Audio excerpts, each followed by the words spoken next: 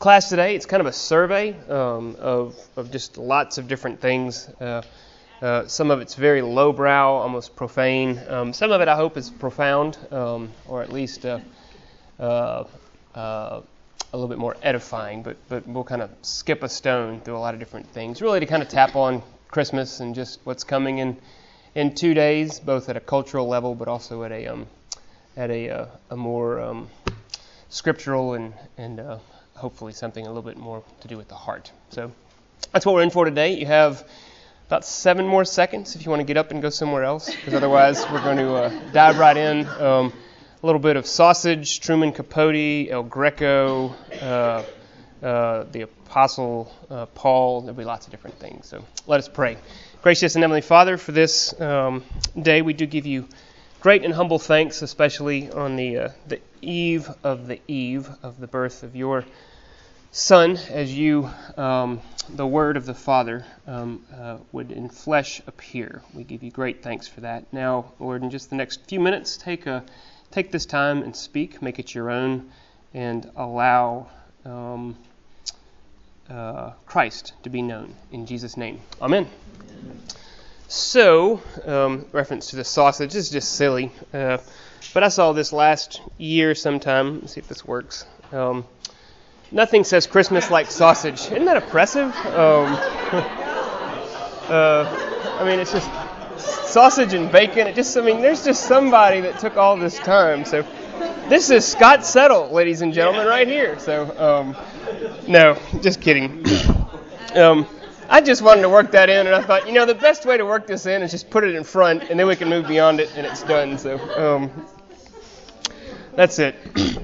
Christmas literally means Christ Mass. Back in the church, goes back to the 3rd century. Thomas Cranmer, our Archbishop Thomas Cranmer, who started the Anglican Communion, the English reformer who wrote the prayer book. We've done some classes on him this year recently. He wrote both of these collects better, and this is what Frank's doing his class on this morning. I'm going to spend about 3 or 4 minutes on it. He's going to spend 45. The first one, and this is what Thomas Cranmer's real genius is he was a great, what you might call, redactor or synthesizer. He would take what was already there from all sorts of sources in the tradition. He would be what we would call very widely read, and he would pull it all together and make something out of it. He wasn't what you would call an original thinker like Martin Luther or an Albert Einstein or something like that. But his genius was sort of in a different class and order, but no less profound. And so the first collect is an example of what he pulled together that was already in the Christian tradition, in the church at that point, which then became known after the Reformation as the Catholic Church versus the Protestant Church. He pulled together several of the rites about Christmas and synthesized that into what we now know as a collect, a collection of several ideas, and pulls it together in a prayer, which often is spoken as a preface to a service. And then the second one is his own, is completely his own original work.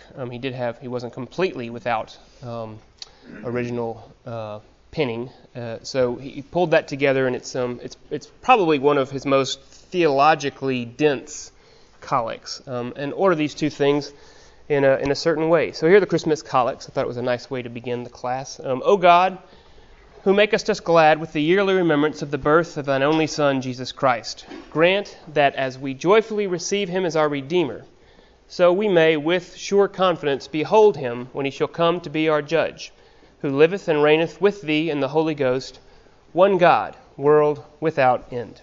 Amen. So that's, you don't even know this, but that's not Thomas Cranmer's original work. He certainly has his imprimatur on it where he pulls it together.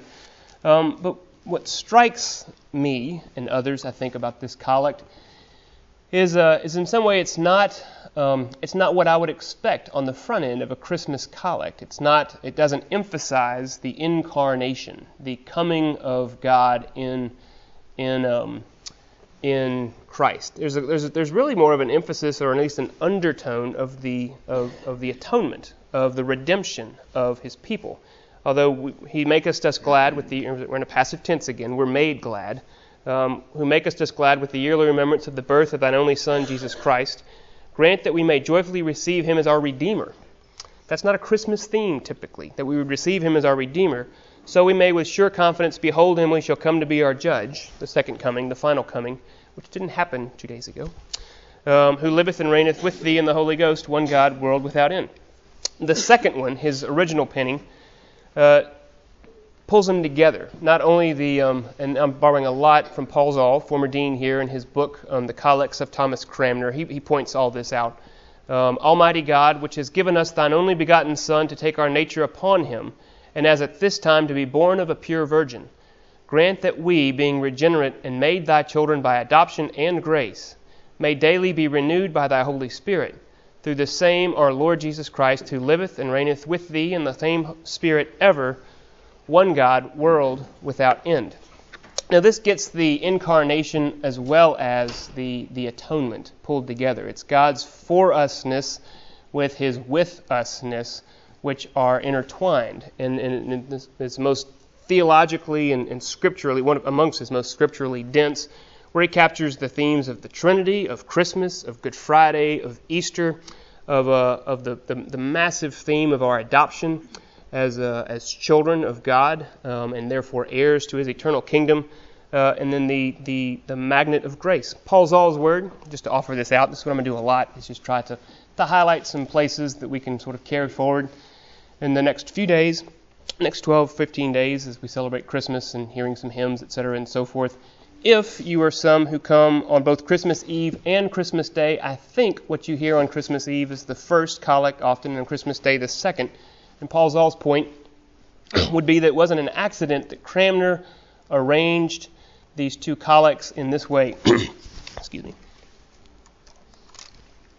That, in typical Zollian fashion, it's sort of a Lone Ranger-like thing, where you're in need, and you need a rescuer, you need a redeemer, you're in trouble, and somebody comes, and they rescue you, they redeem you, they exchange your perilous fate for safety. Only then, after you're safely brought away and back off the cliff, so to speak, do you then look up and wonder, who was that masked man? Who helped me? Who was that? And so we look for God first as our Redeemer.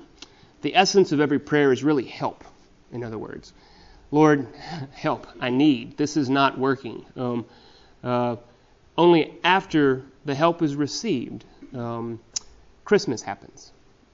Christmas happens by saying, who is this one who comes to help? Who is this one who has satisfied once and for all the sins of the whole world? Not mine only, but the sins of many. And so it's this ordering from the redemption part, which Cranmer got, and he had his emphasis there. There's no sentimentality here, to the shores then of Christmas. From Easter, the Redeemer, to Christmas, Emmanuel, God with us. His for usness then leads us to wonder, who is this that's with us? And then that backfills our entire life. So that's what I want to do with the collects, just to kind of look at that, to think about what is this love which comes down. Any comments? There'll be lots of time for, well, I don't know. It's got lots of material. I'm not going to finish it all, but want to leave plenty of time for a comment or two if anybody wants to offer one. Any thoughts? So if we find that, maybe nice, but relatively high, not to be undone. If you follow Mockingbird, you may have seen this. David Zoll posted this a couple of days ago. A take on Queen's Bohemian Rhapsody, but with a slight different text. We're not going to listen to the whole thing, so don't settle in too much.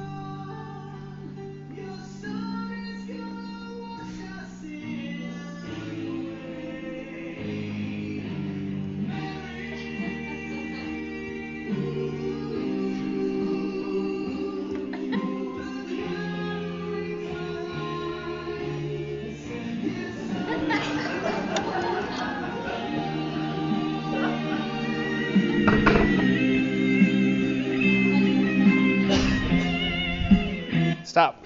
And they go through and do the whole thing, which is good. We're not.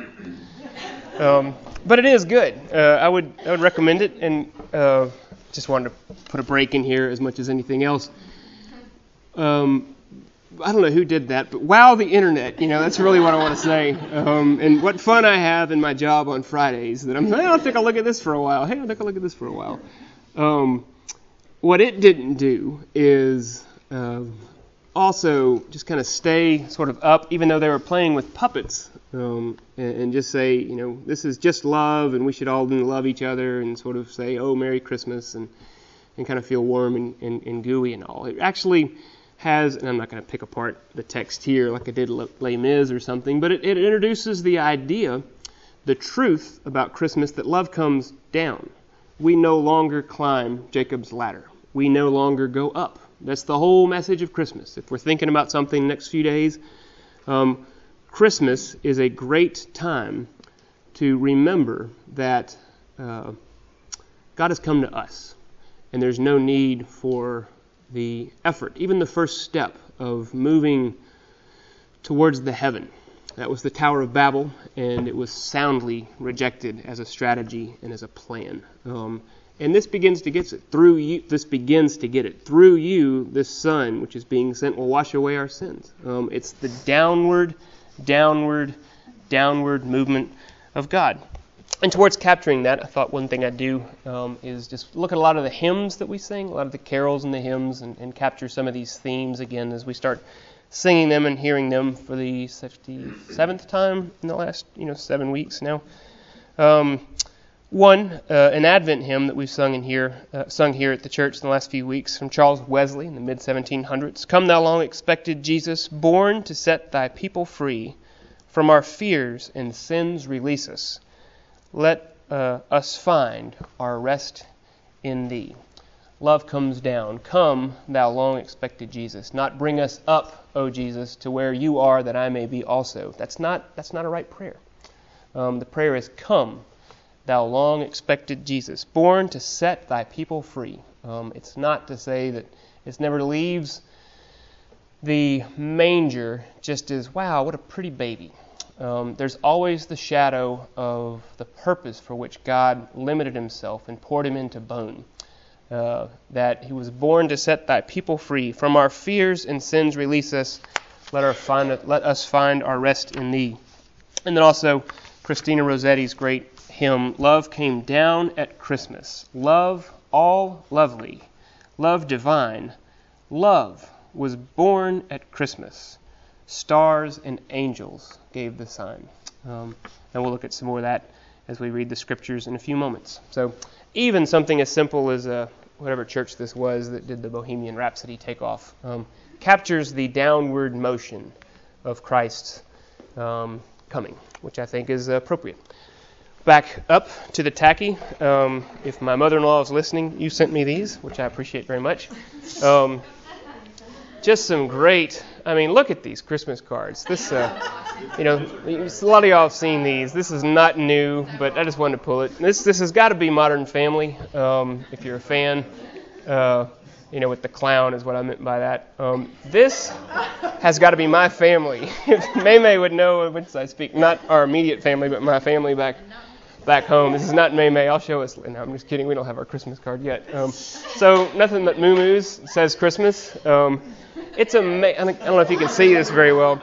It's wild what people will do on a Christmas card to sort of begin to pull things out. Come on, keep going. That's got to be Photoshop.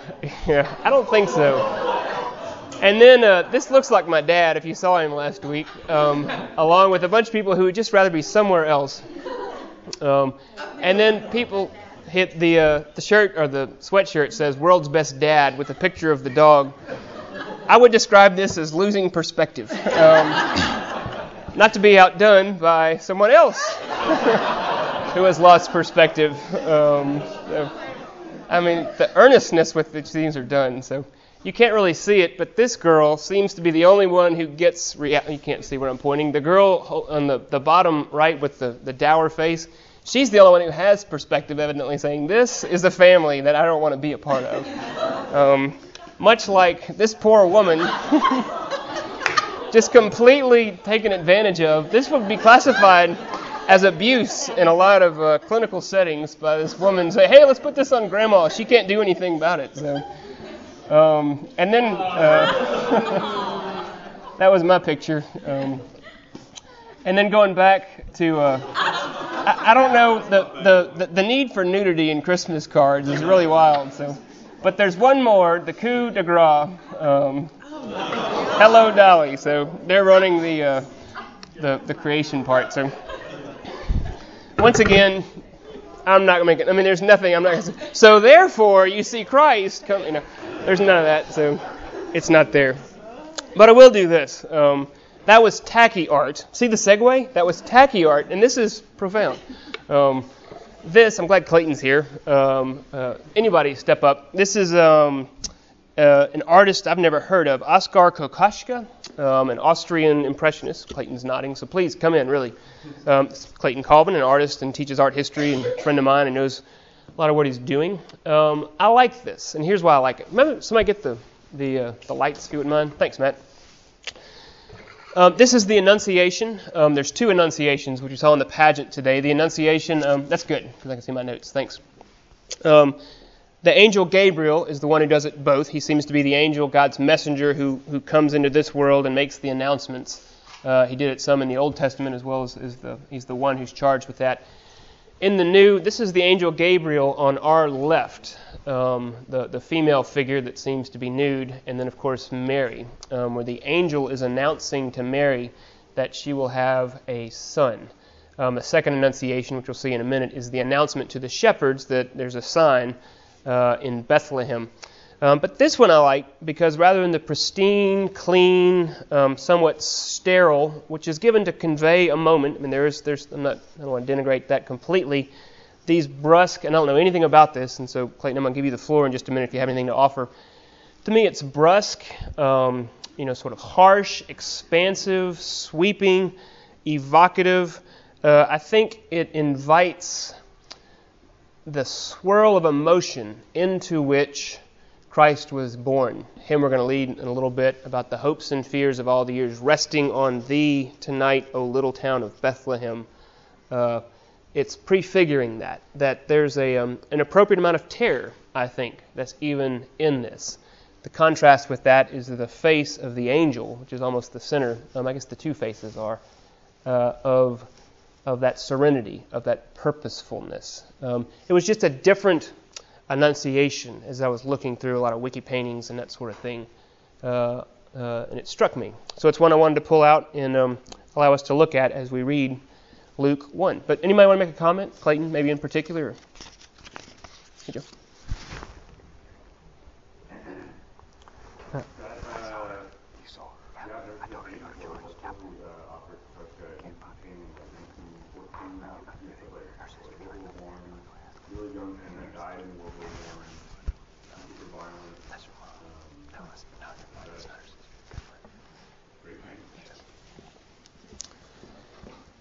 Sorry about that. I have to be honest, I didn't hear you, but thank you. And Merry Christmas. So, what does everybody else think? I mean, isn't that great? I'm just kidding. Well, you did show El Greco also? I am. Yeah, it's kind of crazy to see what we got. Yeah. So let me read then first, and then we'll look at El Greco. Flip through my notes here. Luke 1. Verse 26. Here's the story. In the 6th month, the angel Gabriel was sent from God to a city of Galilee named Nazareth, to a virgin betrothed to a man whose name was Joseph of the house of David, and the virgin's name was Mary. And he came to her and said, Greetings, O favored one, the Lord is with you. But she was greatly troubled at the saying, and tried to discern what sort of greeting this might be. And the angel said to her, Do not be afraid, Mary, for you have found favor with God. And behold, you will conceive in your womb and bear a son, and you shall call his name Jesus. He will be great and will be called the Son of the Most High, and the Lord God will give to him the throne of his father David. And he will reign over the house of Jacob forever, and of his kingdom there will be no end. It's this downward motion, almost offensive to this little girl, Mary. Again, love came down to her. She didn't take a step forward. She didn't ask for this. She didn't want it. And Simeon later is going to say, by the way, a sword is going to pierce your soul as a result of this favor which you found from God. Merry Christmas. That's our story.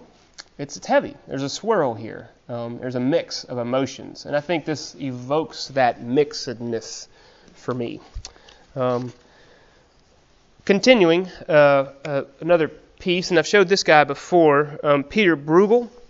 We looked at a painting of his about a year ago, whoever was in my class, of Christ on his way to Calvary. This is called the Census at Bethlehem. Can anybody pick out, this is, obviously I think he's a Danish, I guess, a Danish artist.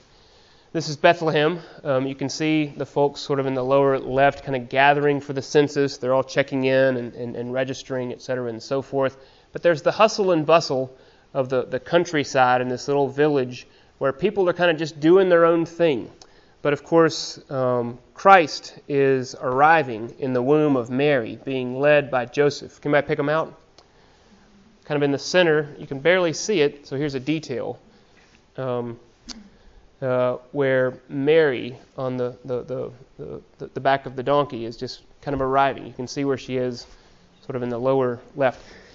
Contrast that where there's this sense of life goes on. I mean, doesn't that sound similar to our press here these weeks? Life goes on in the midst of Christ's arrival, in the midst of Christ's coming.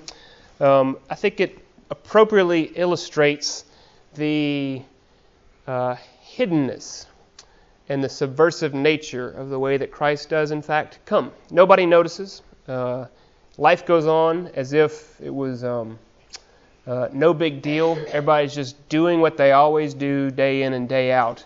And yet, here comes Mary, the one who has found favor with God, to register for the census. Not unlike Philip Brooks' hymn, O Little Town of Bethlehem. Philip Brooks was an Episcopal clergyman, in fact, up in Boston. In the late 19th century. I know we have heard these words, but sometimes it's helpful to read them rather than sing them, to hear what it's about, contrasting to the bustle and hustle of Bethlehem here into our own sort of lives moving. O little town of Bethlehem, how still we see thee lie. Sort of that contrast of this motion. I think one way, and it's not a reach, Bethlehem, a buzz, because here it is, everybody's coming. Remember, the inn was full, and there's thousands of people that normally don't live here that had to come back, and so it's not quiet per se, but it's as if it was as good as asleep, because it was missing. It was missing what was really happening. It was missing the pivot point of history, the fulcrum of time, in fact, before Christ, after Christ's birth. And O little town of Bethlehem, you seem to be asleep, because you're not noticing anything that's important, even as you're full of buzz. And so Phillips Brooks writes, O little town of Bethlehem, how still we see thee lie. Above thy deep and dreamless sleep the silent stars go by, yet in thy dark streets shineth the everlasting light.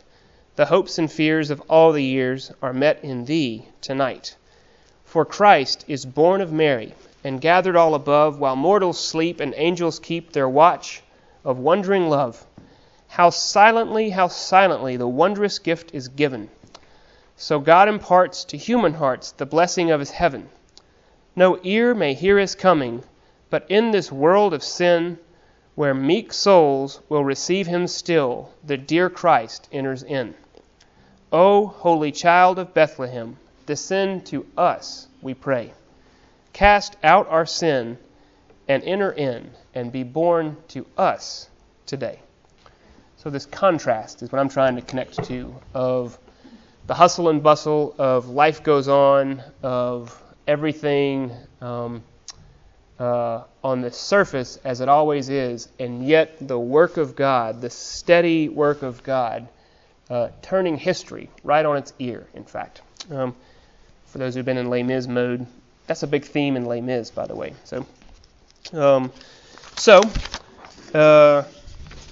Got lots of notes. Before we move to El Greco, first, William Blake, an artist I've also shown several times. This is the Annunciation to the Shepherds. We're moving stories now after the Annunciation to Mary and the arrival in Bethlehem. William Blake, sort of a Renaissance man, an artist, a poet, an author, lots more besides. The angel's annunciation to the shepherds in the fields. What draws me to William Blake is just his unique style.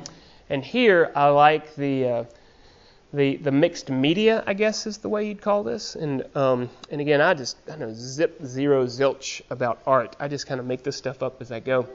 But it's all sort of, it looks like pen or pencil, but then he's got a little bit of color in there. And I like that wash it out part, that washed out aspect of the light which penetrates all of us from the angels, where you can just barely see some color in the shepherds as this new thing is beginning to happen. The sense of being washed through. And there's a detail of this that I saw, which I really like. It highlights the colors and all that. And this just made me think of Close Encounters of the Third Kind, if y'all saw this. I mean, it's here, it's right there. But it's very striking, and you can see in the distance the birth which is happening as the shepherds are keeping watch out in the fields. One other, and then this is the El Greco piece that is also here. The Annunciation to the Shepherds, a little bit of a mix because now they're here and they have come to see the baby Jesus. The elongated form of El Greco, especially the shepherd on the right with his sort of massive calf muscle, the envy of every cyclist, I guess you'd say. That was funny, but nobody else did. With this light which proceeds from the baby. It's this weird use of light where it's proceeding out, where you can see Christ at the center. He's definitely the light, and it's going away. It's completely unnatural. But then again, so was the birth. So here's this. What draws me here, and we're going to look at a different piece. This evidently was a theme which must have fascinated El Greco, I guess, because here, as well as in this one, which is a little bit more clear, same idea, different painting. What do we notice that's at the bottom of this screen that was also at the other one? If you notice this, you can see here at the feet of the elongated shepherd with the yellow, see the lamb that was bound up at his feet, as well as here, the lamb which is bound at his feet. Look, his whiteness is rivaled and surpassed only by the whiteness which is coming out of Christ. And so here's the prefigurement of the Agnus Dei, the Lamb of God, which has come to take away the sins of the world. So El Greco is putting again the downward motion of God, not for a purposelessness, but with an exacting purpose that you have come and broken in to wash away, to take away our sins as the Lamb of God, which will take away the sins of the world, not every year, as in Yom Kippur, but once and for all, bound and killed on our behalf. That's the image of the Lamb of God. Also, this elongated figures and the dissonant colors and the swirls and the use of dark and light, it just brings out this note of Simeon to Mary, as he said, "Behold, this child is appointed for the fall and rising of many in Israel, for a sign that is opposed and Behold, this child is appointed for the fall and rising of many in Israel, and for a sign that is opposed, and a sword will pierce through your own soul also, so that the thoughts of many hearts may be revealed." This unholy light, this penetrating and exposing light which comes forth. Here's the story from Luke. And in that same region there were shepherds out in the field, keeping watch over their flock by night. And an angel of the Lord appeared to them, and the glory of the Lord shone around them, and they were filled with great fear. And the angel said to them, "Fear not, for behold, I bring you good news of great joy that will be for all people. For unto you is born this day in the city of David a Savior, who is Christ the Lord. And this will be a sign for you. You will find a baby wrapped in swaddling cloths and lying in a manger." And suddenly there was with the angel a multitude of heavenly hosts, praising God and saying, "Glory to God in the highest, and on earth peace among those with whom he is well pleased."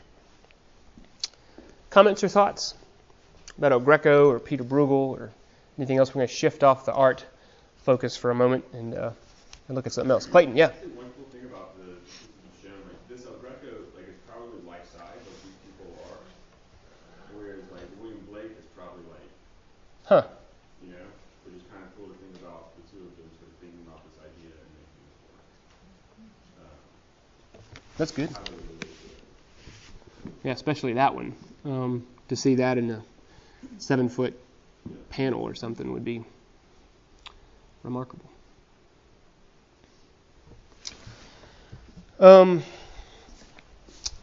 Read this Christmas, Truman Capote's A Christmas Memory. I don't know if any of y'all have read that. Not a Christian book at all, near as I can tell anyway, but there's a scene in there which I really enjoyed. This is a Truman Capote, supposedly, I guess actually a friend of Harper Lee. This is a Monroeville girl right here. You could say much more about this. Contemporaries and all. It's just a memoir, a memory, a Christmas memory from when he was 7 years old. So sort of in the early 30s, right around the Depression, where he befriended, sort of oddly, a 60-something-year-old woman, and they were best friends. She called him Buddy, and I think he called her Snook or something like that. Anyway, the point in the story, what they're going through is, and he makes the point of the labor that was involved to make fruitcake. They spend 3 days shelling pecans, for instance, to have enough pecans so they could have fruitcake, and they scrape together money all year long in order to get the materials to give them out to their friends, and some of their friends are very colorful. And this is one of the scenes where they're going to buy the whiskey, Prohibition era Alabama, where they're going to buy the whiskey from a speakeasy run by an Indian named Ha Ha Jones. So there's Ha Ha Clinton Dix's namesake, which is what I thought of. But so here's this. Of the ingredients that go into the fruitcakes, whiskey is the most expensive as well as the hardest to obtain. State laws forbid its sale, but everybody knows you can buy a bottle from Mr. Ha Ha Jones. And the next day, having completed our more prosaic shopping, we went out for Mr. Ha Ha's business address, a sinful, to quote public opinion, fish fry and dancing cafe down by the river. We've been there before and on the same errand, but in previous years our dealings have been with Ha Ha's wife, an iodine-dark Indian woman with a brassy peroxided hair and a dead-tired disposition. Actually, we've never laid eyes on her husband, though we've heard that he's an Indian too, a giant with razor scars across his cheeks. They call him Ha Ha because he's so gloomy, a man who never laughs. As we approach his cafe, a large log cabin festooned inside and out with chains of garish gray naked light bulbs, and standing by the river's muddy edge, under the shade of the river trees where moss drifts through the branches like a gray mist, our steps slow down. Even Queenie, that's their dog, even Queenie stops prancing and sticks close by. People have been murdered in Ha Ha's cafe, cut to pieces, hit on the head. There's a case coming up in court next month. Naturally, these goings-on happen at night when the colored lights cast crazy patterns on the Victrola whales. In the daytime, Ha Ha's is shabby and deserted. I knock at the door. Queenie barks. My friend calls, "Mrs. Ha Ha, ma'am, anyone to home?" Footsteps. The door opens. Our hearts overturn. It's Mr. Ha Ha Jones himself. And he is a giant. He does have scars, and he doesn't smile. No, he glowers at us through Satan-tilted eyes and demands to know, "What you want with Ha Ha?" For a moment, we are too paralyzed to tell. Presently, my friend half finds her voice, a whispery voice at best. "If you please, Mr. Ha Ha, we'd like a quart of your finest whiskey." His eyes tilt more. Would you believe it? Ha Ha is smiling, laughing too. "Which one of you is a drinking man?" "It's for making fruitcakes, Mr. Ha Ha, cooking." This sobers him. He frowns. That's no way to waste good whiskey. Nevertheless, he retreats into the shadowed cafe and seconds later appears carrying a bottle of daisy yellow, unlabeled liquor. He demonstrates its sparkle in the sunlight and says, $2. We pay him with nickels and dimes and pennies. Suddenly, jangling the coins in his hand like a fistful of dice, his face softens. "Tell you what," he proposes, pouring the money back into our bead purse. "Just send me one of them fruitcakes instead." "Well," my friend remarks on our way home, "there's a lovely man." we'll put an extra cup of raisins in his cake. And it goes on. I was just moved by the story. This sense of this hardened Indian man. I had an image of John Coffey, the character in The Green Mile. What's the actor's name? He just died. James David Duncan or something like that. Big, hulking man, hard, and then turned just by the simple act of kindness and friendship, and says, "Tell you what, just take this money, these nickels, these dimes, and these pennies, and bring me one of them fruitcakes instead." We just sang "Joy to the World." There's a sense of the unbounded grace of God, common to all, because this is not particularly Christian in any way, shape, or form. It's just a general revelation of God's grace to all people. That grace abounds and pours out as far as the cursed is found. In fact, no more let sins and sorrows grow, nor thorns infest the ground. He comes to make his blessings flow as far as the curse is found. As far as the curse is found. As far as the curse is found. Even Mr. Haha. There's that aspect of which captures the intrusive and unasked for grace of God, I think. Moving quick, because I need to wrap up. Let me see what I have here. This is Augustine. We'll look at him. St. Augustine, one of our saints, one of the biggies, in fact. He wrote a small meditation on the Incarnation. I shared this with the staff. So, were you there Tuesday? So, capturing the paradox of the Incarnation, capturing the paradox of Christmas, that in the midst of the swirls, there's peace. In the midst of a birth that would result in the massacre of the innocents, for instance. The Bible quickly goes there. That birth is heralded as the Prince of Peace. There's all these paradoxes which are square up, that stare us squarely in the face. And here's a few. The maker of man became man, that he, ruler of the stars, might be nourished at the breast, that he, the bread, might be hungry, that he, the fountain, might thirst, that he, the light, might sleep, that he, the way, might be wearied by the journey, that he, the truth, might be accused by false witnesses, that he, the judge of the living and the dead, might be brought to trial by a mortal judge, that he, justice, might be condemned by the unjust, that he, discipline, might be scourged with whips, that he, the foundation, might be suspended on a cross, that courage might be weakened, that security might be wounded, that life might die.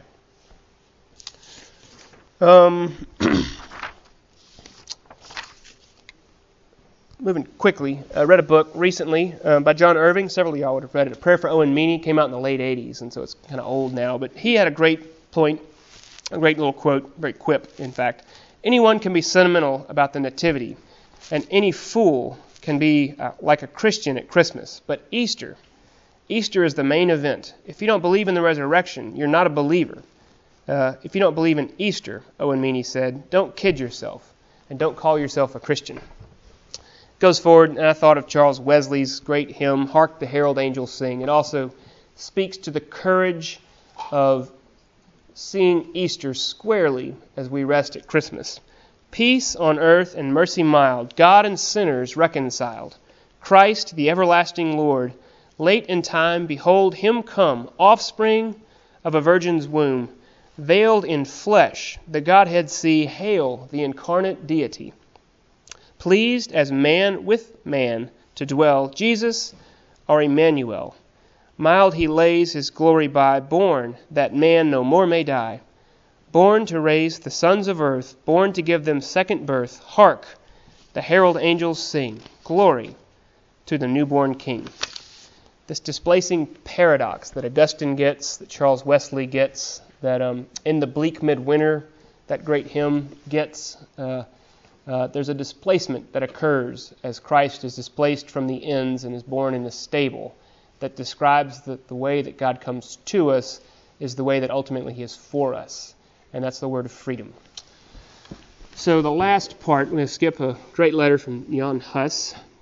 And look at the Apostle Paul in Colossians as we look again at El Greco with his the adoration of the shepherds of the Christ child as they bring the bound lamb at the Christ child's crib. Hearing these soaring words from Colossians where Paul is describing Christ in what is typically called his preeminence. And then we'll wrap up with this.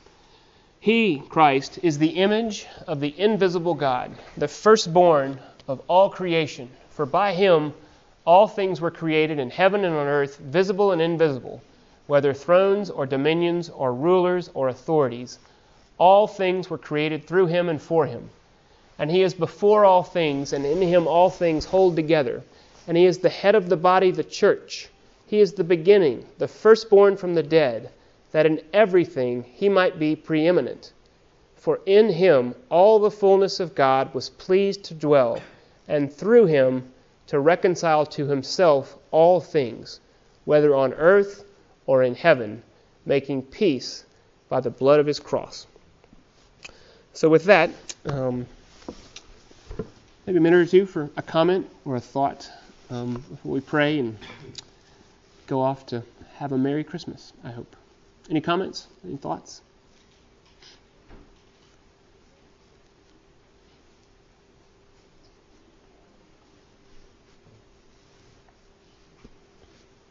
Let me pray.